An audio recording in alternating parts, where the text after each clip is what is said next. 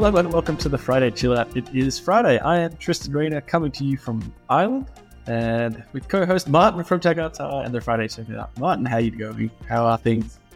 I'm doing great. I'm very happy that you're back to civilization and then you have an internet connection that can carry a podcast. Very exciting. Yeah, things have been a little tough out in Ireland. I'm on the west coast. It's very rugged and beautiful.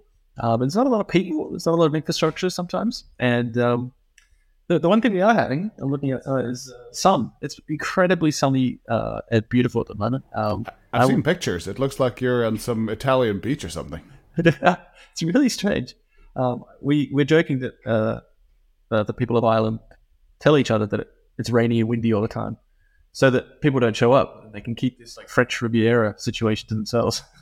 Only fair. That they would have figured it out if that was the plan. But yeah, yeah, absolutely. So, Martin, you're back from a little trip to London. You want to save a lot of what you want to talk about for a video, but how was it being flown over to nothing to have a chat about what they're up to?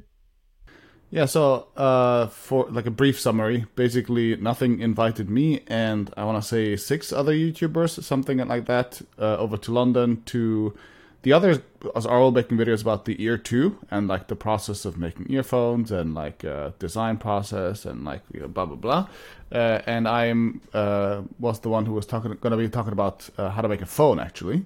So this is not the Nothing Phone 2 yet. That's going to be a separate PR event because, as you know, Nothing, they will do 47 rounds of every part of the content will be milked until death.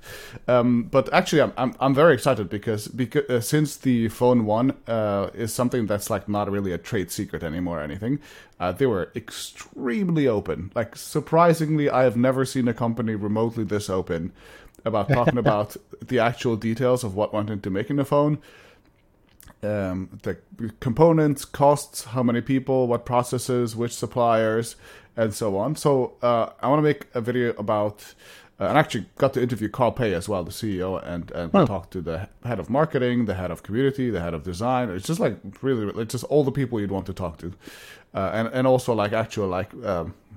Let's just say lower level engineers and designers who are like actually working specifically with the prototypes, and we got to film the lab and everything.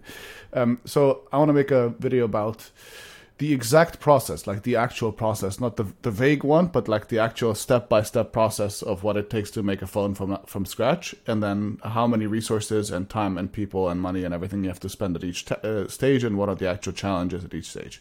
So that's like... It seems like we're getting all the info needed for that, and if we do, it's gonna be like a crazy, interesting video. And how close are you to now being able to make your own phone, now that you know all this stuff? I think further than ever, because I just, like they say, like whenever you start a startup, like half of why people succeed with startups is because they just don't know how difficult it's gonna be. So you go in with a sense of like optimism that like I don't know, like somehow I'll figure this out along the way. But then if you just like visualized the actual process in advance, you'd never start. Like if you visualized how much work it's gonna be and the odds of failure versus success, the rational choice is almost always to just never even try. So I feel like, I've seen how many companies have failed at making a new phone. I've talked to many of them myself in the past, and now I've actually seen the process of what it takes to like make it. And the answer is absolutely no, no way in hell. I mean, I'd maybe like join a team who was doing it with somebody else's money, but no way that I'd do this myself. Yeah. No, that makes sense. I always like a new Kickstarter. It's like, we have a new phone. It's like a round phone. You should try it. This is just, the minimum you need is so ridiculous. I'm really interested to see this video that you've got to talk about, like even lead times on components and how you decide this battery versus this battery thickness, and I don't know, all these little things that I assume you probably got to because you have all the same things that you want to talk about to people about as well. And a surprising amount of times, this component versus that component is literally just an engineer being like, I like that. Yep. But yeah, we got that detail as well. Yeah. The other big event happening this week was Computex, which is back in a big way and focused on the PC. It seemed like a lot of press was actually there attending from a lot of different agencies. It seemed like a lot of YouTubers were there as well. So some of the cool stuff that we saw there was Wi-Fi 7 early devices were out, which may or may not be useful for people depending on the bandwidth that they use. We saw a new PCIe 5.0 delivering pretty insane data transfer speeds. I think one MSI drive reached 14,520 megabits per second, which is pretty insane. Is it megabits or megabytes? Megabytes. Sorry, yeah, my bad. Megabytes. Yeah. Yeah, big B. It gets crazy. 14,000 megabytes per second. That is... Yeah, 14.5 gigs a second. So that would be useful for YouTube stuff, I assumed. I assume, yeah. I mean... But yeah, absolutely. We'll probably put up a graphic of this. Those SSDs doing that now need serious cooling. It's actually pretty insane. Like a proper major heatsink with as you would cool your CPU, basically, which is crazy. So you have your third component in the system that you have to actively cool like that. Yeah, it's a toasty drive. Basically, they were saying they've seen smaller heat sinks on a GPU. Like the last generation GPUs, not these current monsters that you have. So that seems bad. Combined liquid cooling for both the CPU and SSDs are going to be a thing, though. It seems like that's just where we're heading. Other stuff. MSI also had some new stuff, including a Media Lake laptop. So that's Intel's 14th generation CPUs. So this seems to be one of the things coming out of Computex, which is if you poke around a little bit and start scratching at the labels, you can find some stuff that maybe companies don't necessarily want you to report on. So they have a demo and they won't say anything, or they won't give you actually any information. But if you can just distract someone long enough, you might be able to run the settings and check to see how many cores something has. So this report says a Prestige 16 from MSI was shown off at CES this year, but that had a 13th generation chip, and this one definitely has a 14th generation because it has 22 threads, 6 P cores, 8 E cores, 2 E cores, all the stuff that's coming from Intel. But this is a Q4 release. And one of the interesting things that I saw is that the current iteration is 30% lighter than the previous. So it's all demonstration. But if that's the jump that you can make from 13th generation laptops to 14th generation, it might well be worth hanging around and saying, let's not buy anything new. Let's wait for these 14th generation chips to come out on these laptops. This is Tristan's strategy for the last 14 years since he has his XPS 15. let's not wait. Let's not jump on this generation. The next one will be so much better, which he has been saying since I've known him. This time, I'm convinced. This time, Tristan is convinced. It's gotta be great. Yeah, I think the fingerprint sensors died on this Dell now. It doesn't seem to want to. I can't be bothered fixing it while I'm on this trip, but it doesn't do anything. There's no way to figure it out. So, yeah, I think. Yeah, but I agree with you that I think it's right. I agree with you that I think it's fun that you go to Computex. It's in Taiwan, and you basically have the whole Taiwanese supply chain of everything. And because there's so many companies doing so many products, and it's also I feel like a lot of them are kind of a little bit smaller companies, or not that corporate and not that super organized. You have a lot of opportunity for some secrets to seep through this web of things at the show. So it's fun. Always little nuggets to find. Yeah, it sounds like it's definitely a show to attend. We might have to plan for that next year to go and just cause chaos. I would actually probably love to go just to be in Taiwan and just to be in it's in Taipei, I guess, right? I've never actually managed to go, dumbly enough, while I was in China. So we should probably plan that for our next year. Yeah, it's the Taipei International Information Technology Show. That's how all these conferences have an official name that no one ever uses, and they just call it Computex.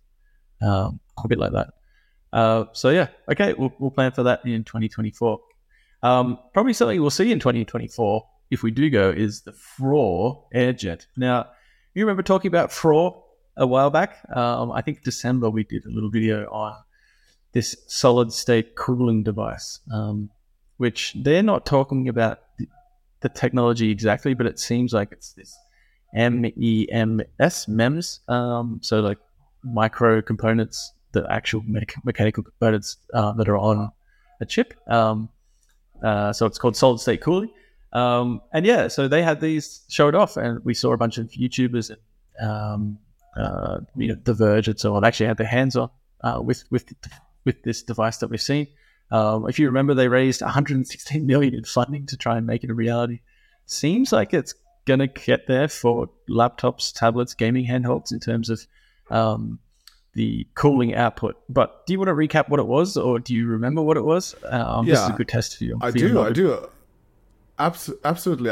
This is actually, I think, the most exciting tech innovation in the like laptop and computing space in the basically since the M1 Max. I think this is like a paradigm shift potentially for basically all of computing.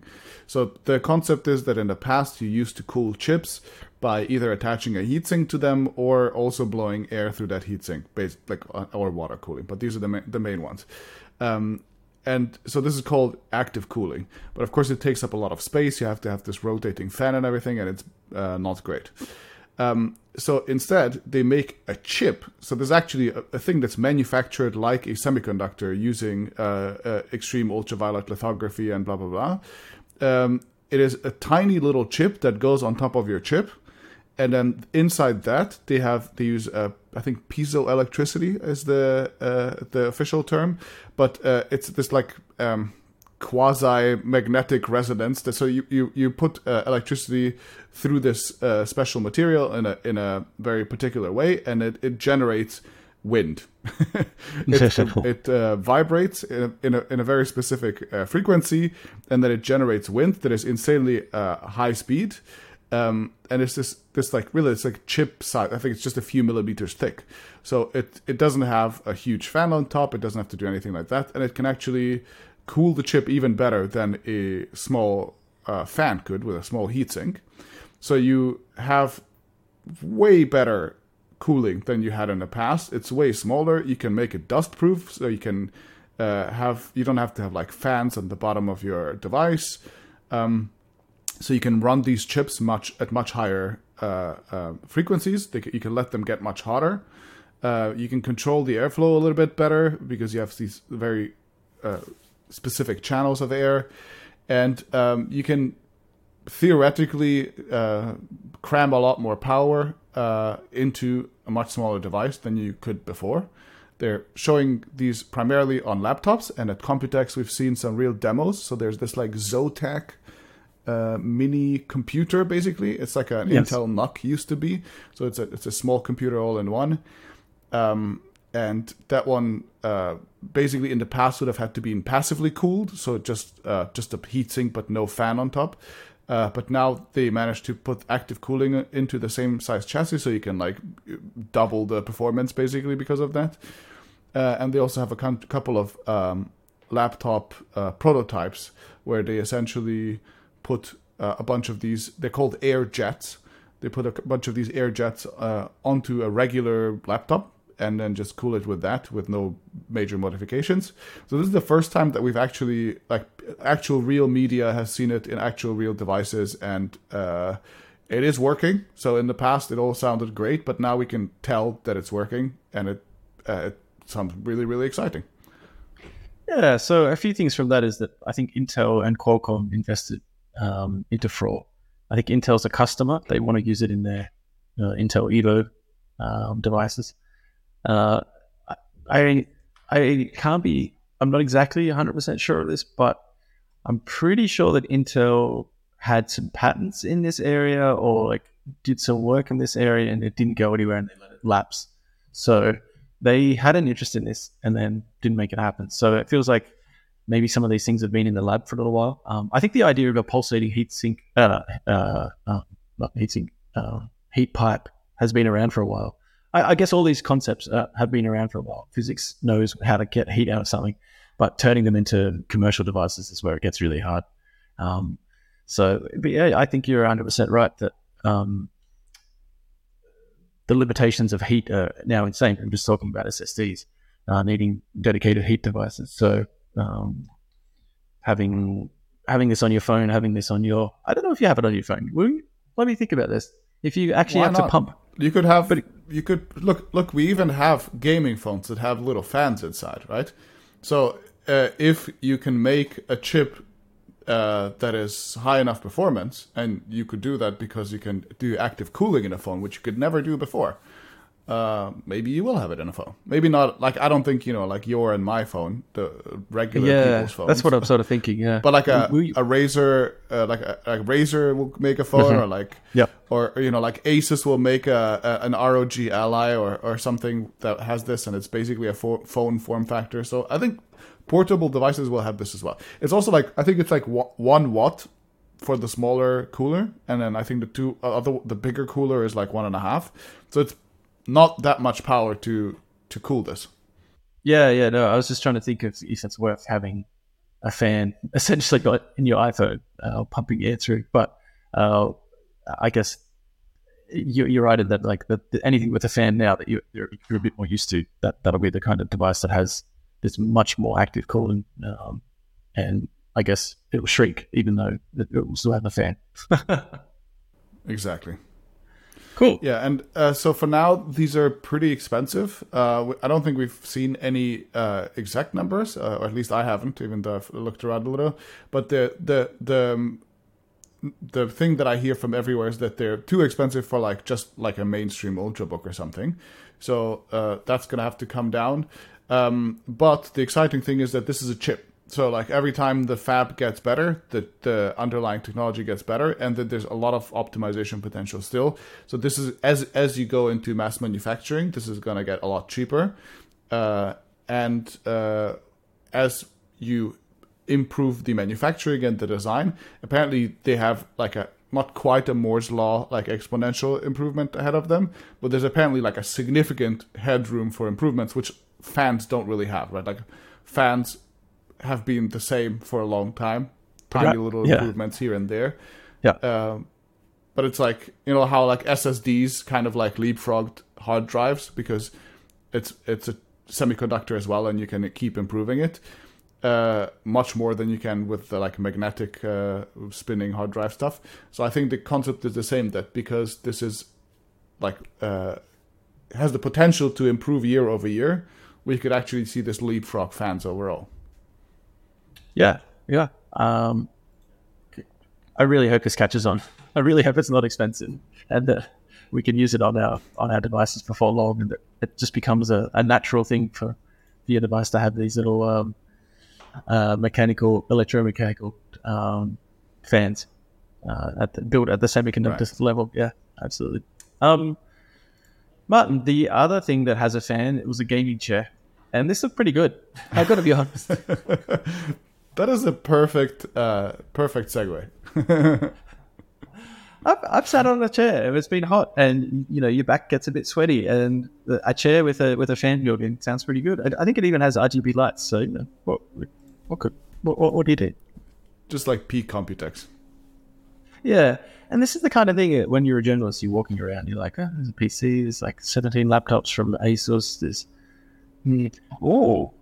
gaming chair with fan. Like that's photo. See if your editor wants you to write that up. That's the stuff. That's the golden nugget you're going for. Exactly. Plus the 14th gen Intel chip that you randomly find in a corner. Those two things. That's what makes it worthwhile. All right, Martin. I did want to ask you. So the 1 second. I'm just finding it. Motorola launched the Razr yesterday, June 1st. And in the US, the big name is the Razr Plus, the $1,000 phone or $999 phone, with this 3.6-inch out-of display, the 6.9-inch inner display with the clamshell style, with all the specs that you might want, other than an 8 Gen 2 chipset, but it has the 8 Plus Gen 1, 165 1080p panel, and in Europe it's going to be called the Razr 40 Ultra, and you've tried it, so. What did you think as a folding phone enthusiast? So I don't care that much about the flip phone form factor, even though I find it cool. But I'm too married to my book style form factor personally. But I have tried it, and this does feel like the future quite a lot. So the whole outer screen. So the phone that I tried was Kilian's, my studio mate. I know review. He had a review unit, and I was trying his while we were in London. But it seems very, very exciting. It's really well put together. The crease on the inside is super minimal, so the inside display looks great. The whole outer display is now a screen. I can't wait to see the other side, like the other half of the outside display become a screen as well. And then you just have like complete screen everywhere. Yeah. But the fact that if you take photos, it instantly turns the viewfinder on the outside. So like anybody you take photos of sees themselves and then they pose themselves. Kind of fun. And the fact that you can do this with third-party apps like Instagram as well actually makes this useful. The fact that you can do like it's like full Android running on the outside screen. So you can do like answer a WhatsApp message or look at your Google Maps while you're on it or whatever. It actually makes it useful.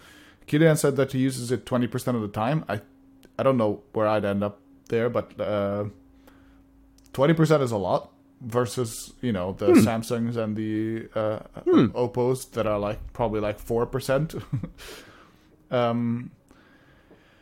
And yeah, I mean, I think the interesting thing to me, because I always like to think about these products not just from the perspective of would I use it or do I like it, but rather like as a company, like does this make sense for the company? And I'm very interested in what Motorola is trying to achieve, because the device itself is very clearly a fashion product, and it's a very rounded, pretty, delicate, and also I think like intentionally kind of feminine product.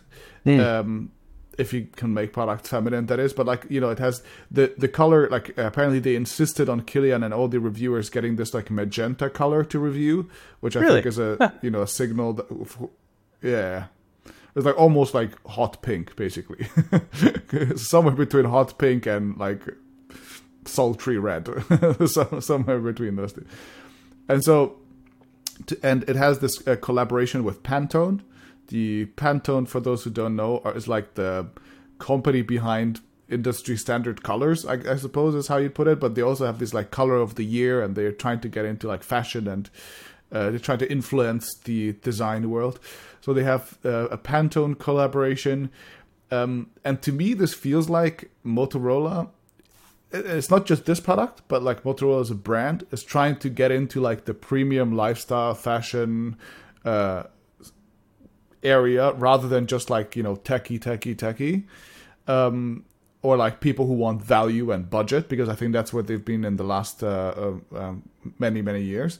They're trying to break out of the like value and budget crowd and to get into the more fashion focused stuff.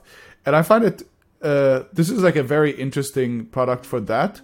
But I do wonder whether anybody who is really into fashion will spend $1,000 on a Motorola phone. Like I like that is a big jump to make. Like I think people don't realize. Like I think a techie will spend €1,000 on a flip phone that's really cool, that is technically impressive, that has all the right specs and all the right product decisions made. But whether somebody who's into fashion and is like mostly cares about lifestyle, whether they'll buy a Motorola phone for $1,000.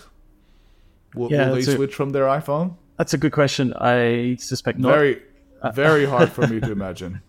Yeah. Even if it's a good product, I don't think it's the main priority. No, I saw some really cool ads for the Samsung Flip, the Z Flip 4.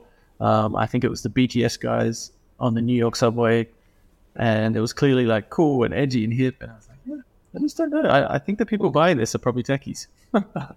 I have seen some people with them, but it's tough. Yeah. I think Samsung is still okay. Like they've been trying to build, and they've been like pouring billions into building this like fashionable brand, and like all the BTS collabs and all the fancy colors and everything. So like they've been at this for a long time, and they've done all the marketing that they could to make it happen. I think it's still, as you say, it's still a challenge. A lot of people who are into this are probably still just random techies, but I think Samsung has a mainstream enough brand, and they've put enough work into this. But like for Motorola to get there, like I think people don't realize how much of a challenge it is to get people to buy something like this. No, I think you're right. So we'll see. It does seem like the best clamshell phone that Razer have put together. I don't know if people have been burnt by the first couple of generations. Really, really cool. Yeah, and we'll see. We'll see how it goes. I look forward to. I don't know if we'll review it, but just seeing how it plays out over the coming months in terms of like price cuts or deals, or how the reviews hold up. Martin, we have to jump over to the mailbag, and we have travel questions this week. I think from your travel podcast last week. So first question is, it's pretty simple. What do you think of Airbnb?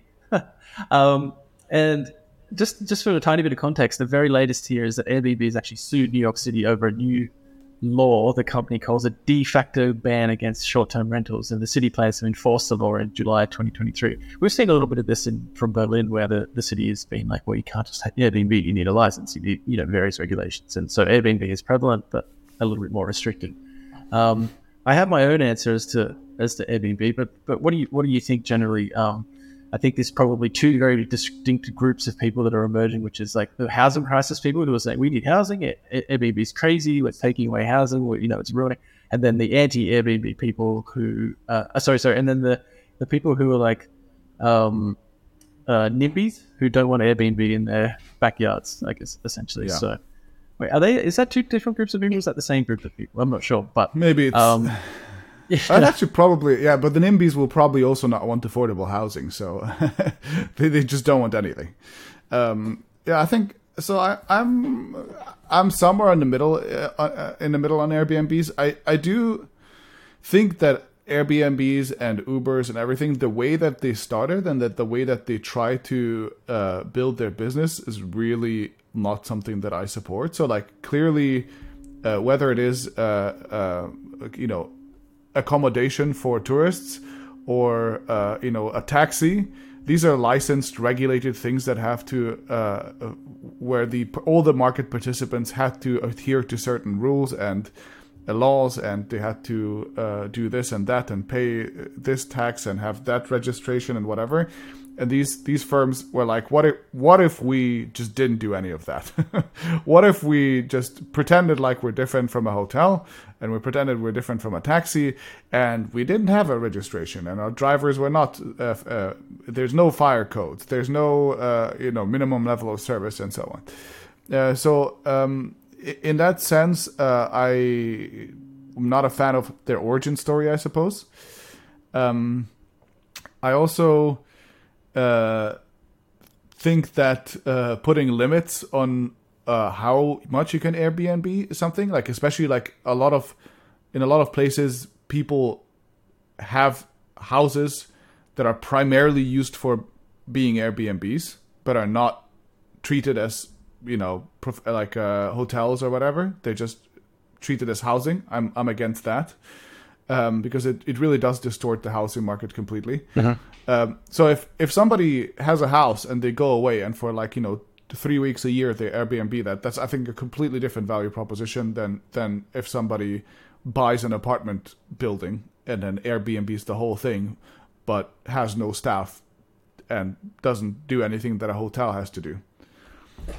So let me jump in. So I agree with you on the whole unlicensed chaos that these things can cause. At the same time, it does shake up the industry in such a way where the strangleholds that have been held on taxis or hotels or whatever, where you can't get in, and it's a bit of a mafia sort of situation. Breaking that open has been good, but then it goes too far. And I guess I'm in the middle as well, where I can say I've benefited greatly from Airbnbs in cities, but I've always enjoyed the ones where it's someone's home. and they're not home, they're away, or you're taking a room in their apartment while they're still there, and they sort of say hello and that's it. But at the same time, any apartment I've been to where it's clearly just for Airbnb, I've been like tricked into booking it, has always been sort of gross, and you really feel bad for the surrounding community that the little houses go on from. And I think it's hurt places like Lisbon and Venice and exactly Rome and so on. So this is what happens with unlicensed, unregulated stuff. And then you have like you Airbnb your place out, which is in a random apartment complex, and then people do what people do when they're on holidays, which is that they party and they're loud and stupid and they drink and they throw things around. And congratulations, like you've just made my life as your neighbor absolutely terrible. Yeah. So and that's where it's chaos. Yeah.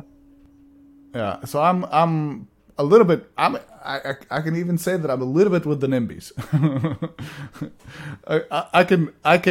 I can take a couple of weeks of some Airbnb happening in my neighborhood, but I wouldn't be okay with an apartment like above me being constantly an Airbnb and like people going in and out and It's when it's a full-time thing. It's when it's a problem. Martin, okay, so someone asked the most interesting phone that you saw on your travels, or if a phone was too boring, some other device that you saw, you're like, wow, I can't believe someone's actually using that in the wild. And I can answer you first, because even though no one cares about my trip to Ireland, I saw someone on the bus with an iPad Pro and the full Apple Magic keyboard stand thing, and like they had it all set up. And at the time, I was like, "Wow, just get a laptop." But then they were using it pretty well, like they had the keyboard, they had the touch features, and I was like, "Okay, not bad." Like that actually it looked very expensive for the setup that they had, but it was working. So who am I to say they're wrong? I mean, Aaron from our studio is using an iPad Pro with the full Magic Keyboard setup, so I see that sometimes myself as well. Some people make it work.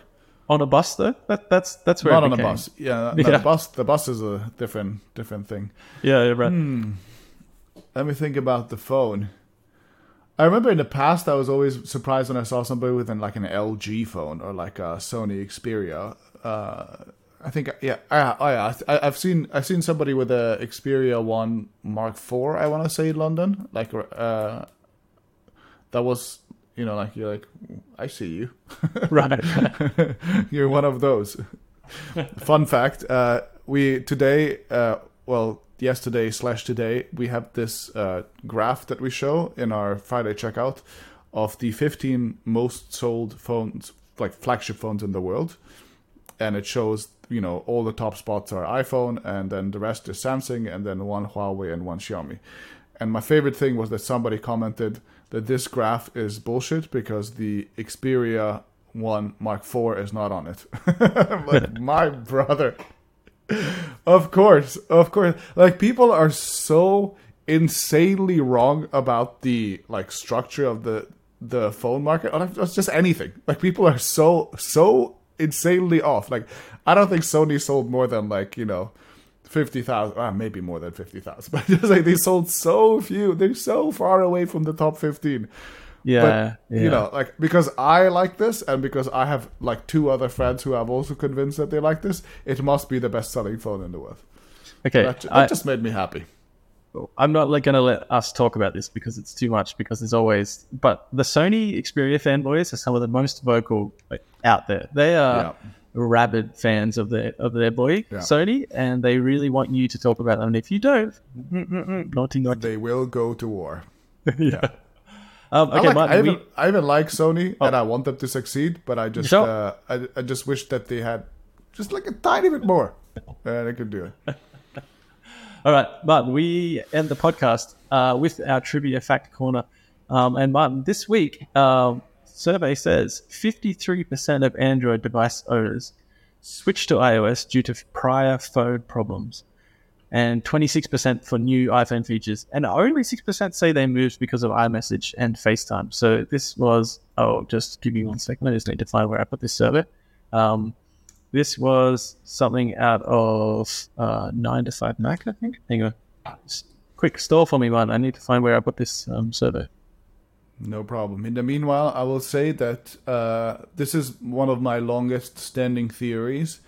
That one of the primary reasons why Apple is winning and why people have this perception that Apple has like some magically amazing products and that nothing ever goes wrong versus these like terrible Android and Windows products is that people switch from their 17-year-old Huawei phone that like barely turns on anymore, and then they switch from their 14-year-old Lenovo computer that like has 3 keys fallen out and the fan doesn't spin anymore, and they've never cleaned it. They switch from that, both of which were like budget devices even when they bought them many years ago.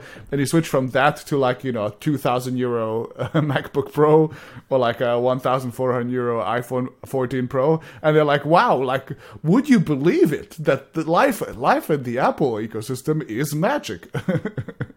Like I have a couple of friends who did this. Like I think one friend of mine literally switched from a Huawei Y50 or like one of these like literally a 5-year-old entry-level budget-ass Huawei phone to an iPhone 13 Pro or something, and was like just amazed at how nice it was. And I'm like, dude, you could have bought any flagship Android and it would feel just as magical to you. Well, because Apple doesn't sell anything other than flagship, high-end, nice products that are just guaranteed to be a good experience. Whenever people switch to Apple, it is almost always a massive upgrade, and then it almost always feels like magic. So that's part of the strategy. I hear you. So I've got the survey now. Thanks for installing. So it was from the Consumer Intelligence Research Partners Group, and I was hoping I'd find a little bit more about how many people surveyed.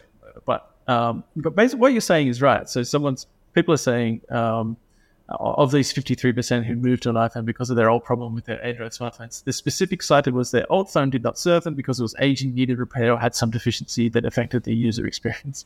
And it's like, yeah, that's because you had it for so long. Yeah, I see what you're saying. I guess the interesting thing is like, why is only really Apple and Samsung the ones where they can say, we make the best phones and they last a long time, and you will get a great deal of years out of them if you really want to hold on to it for so long. It just seems like that winning strategy has proved to be a winning strategy, and doing anything else is madness. And I see this with Pixel phones a little bit. I feel like a bunch of the Pixel phones have had problems prematurely. They've lasted the 2 years, but you haven't been able to get 3 years out of them because a battery life problem or a button problem, or it gets really hot for some reason, or the screen starts to get a bit funny. And I think Google's getting better, but I think if you've tried a Pixel, you may not be like, oh great, I'm going to get another Pixel for the hardware. It's almost only the software experience that's keeping you on, and then that's questionable considering what you can get from a Samsung as well. So I don't know if there's any statistics behind this. I've never used a Pixel, so I can't say if I agree or disagree. But I do think that making a really good phone is a very, very difficult thing, and you'll figure out how good a job a company did at the tail end of it. And I think a part of it is just Samsung has been doing this for a very long time, and they have a ton of resources, and they're probably actually pretty good at what they're doing. And so is Apple.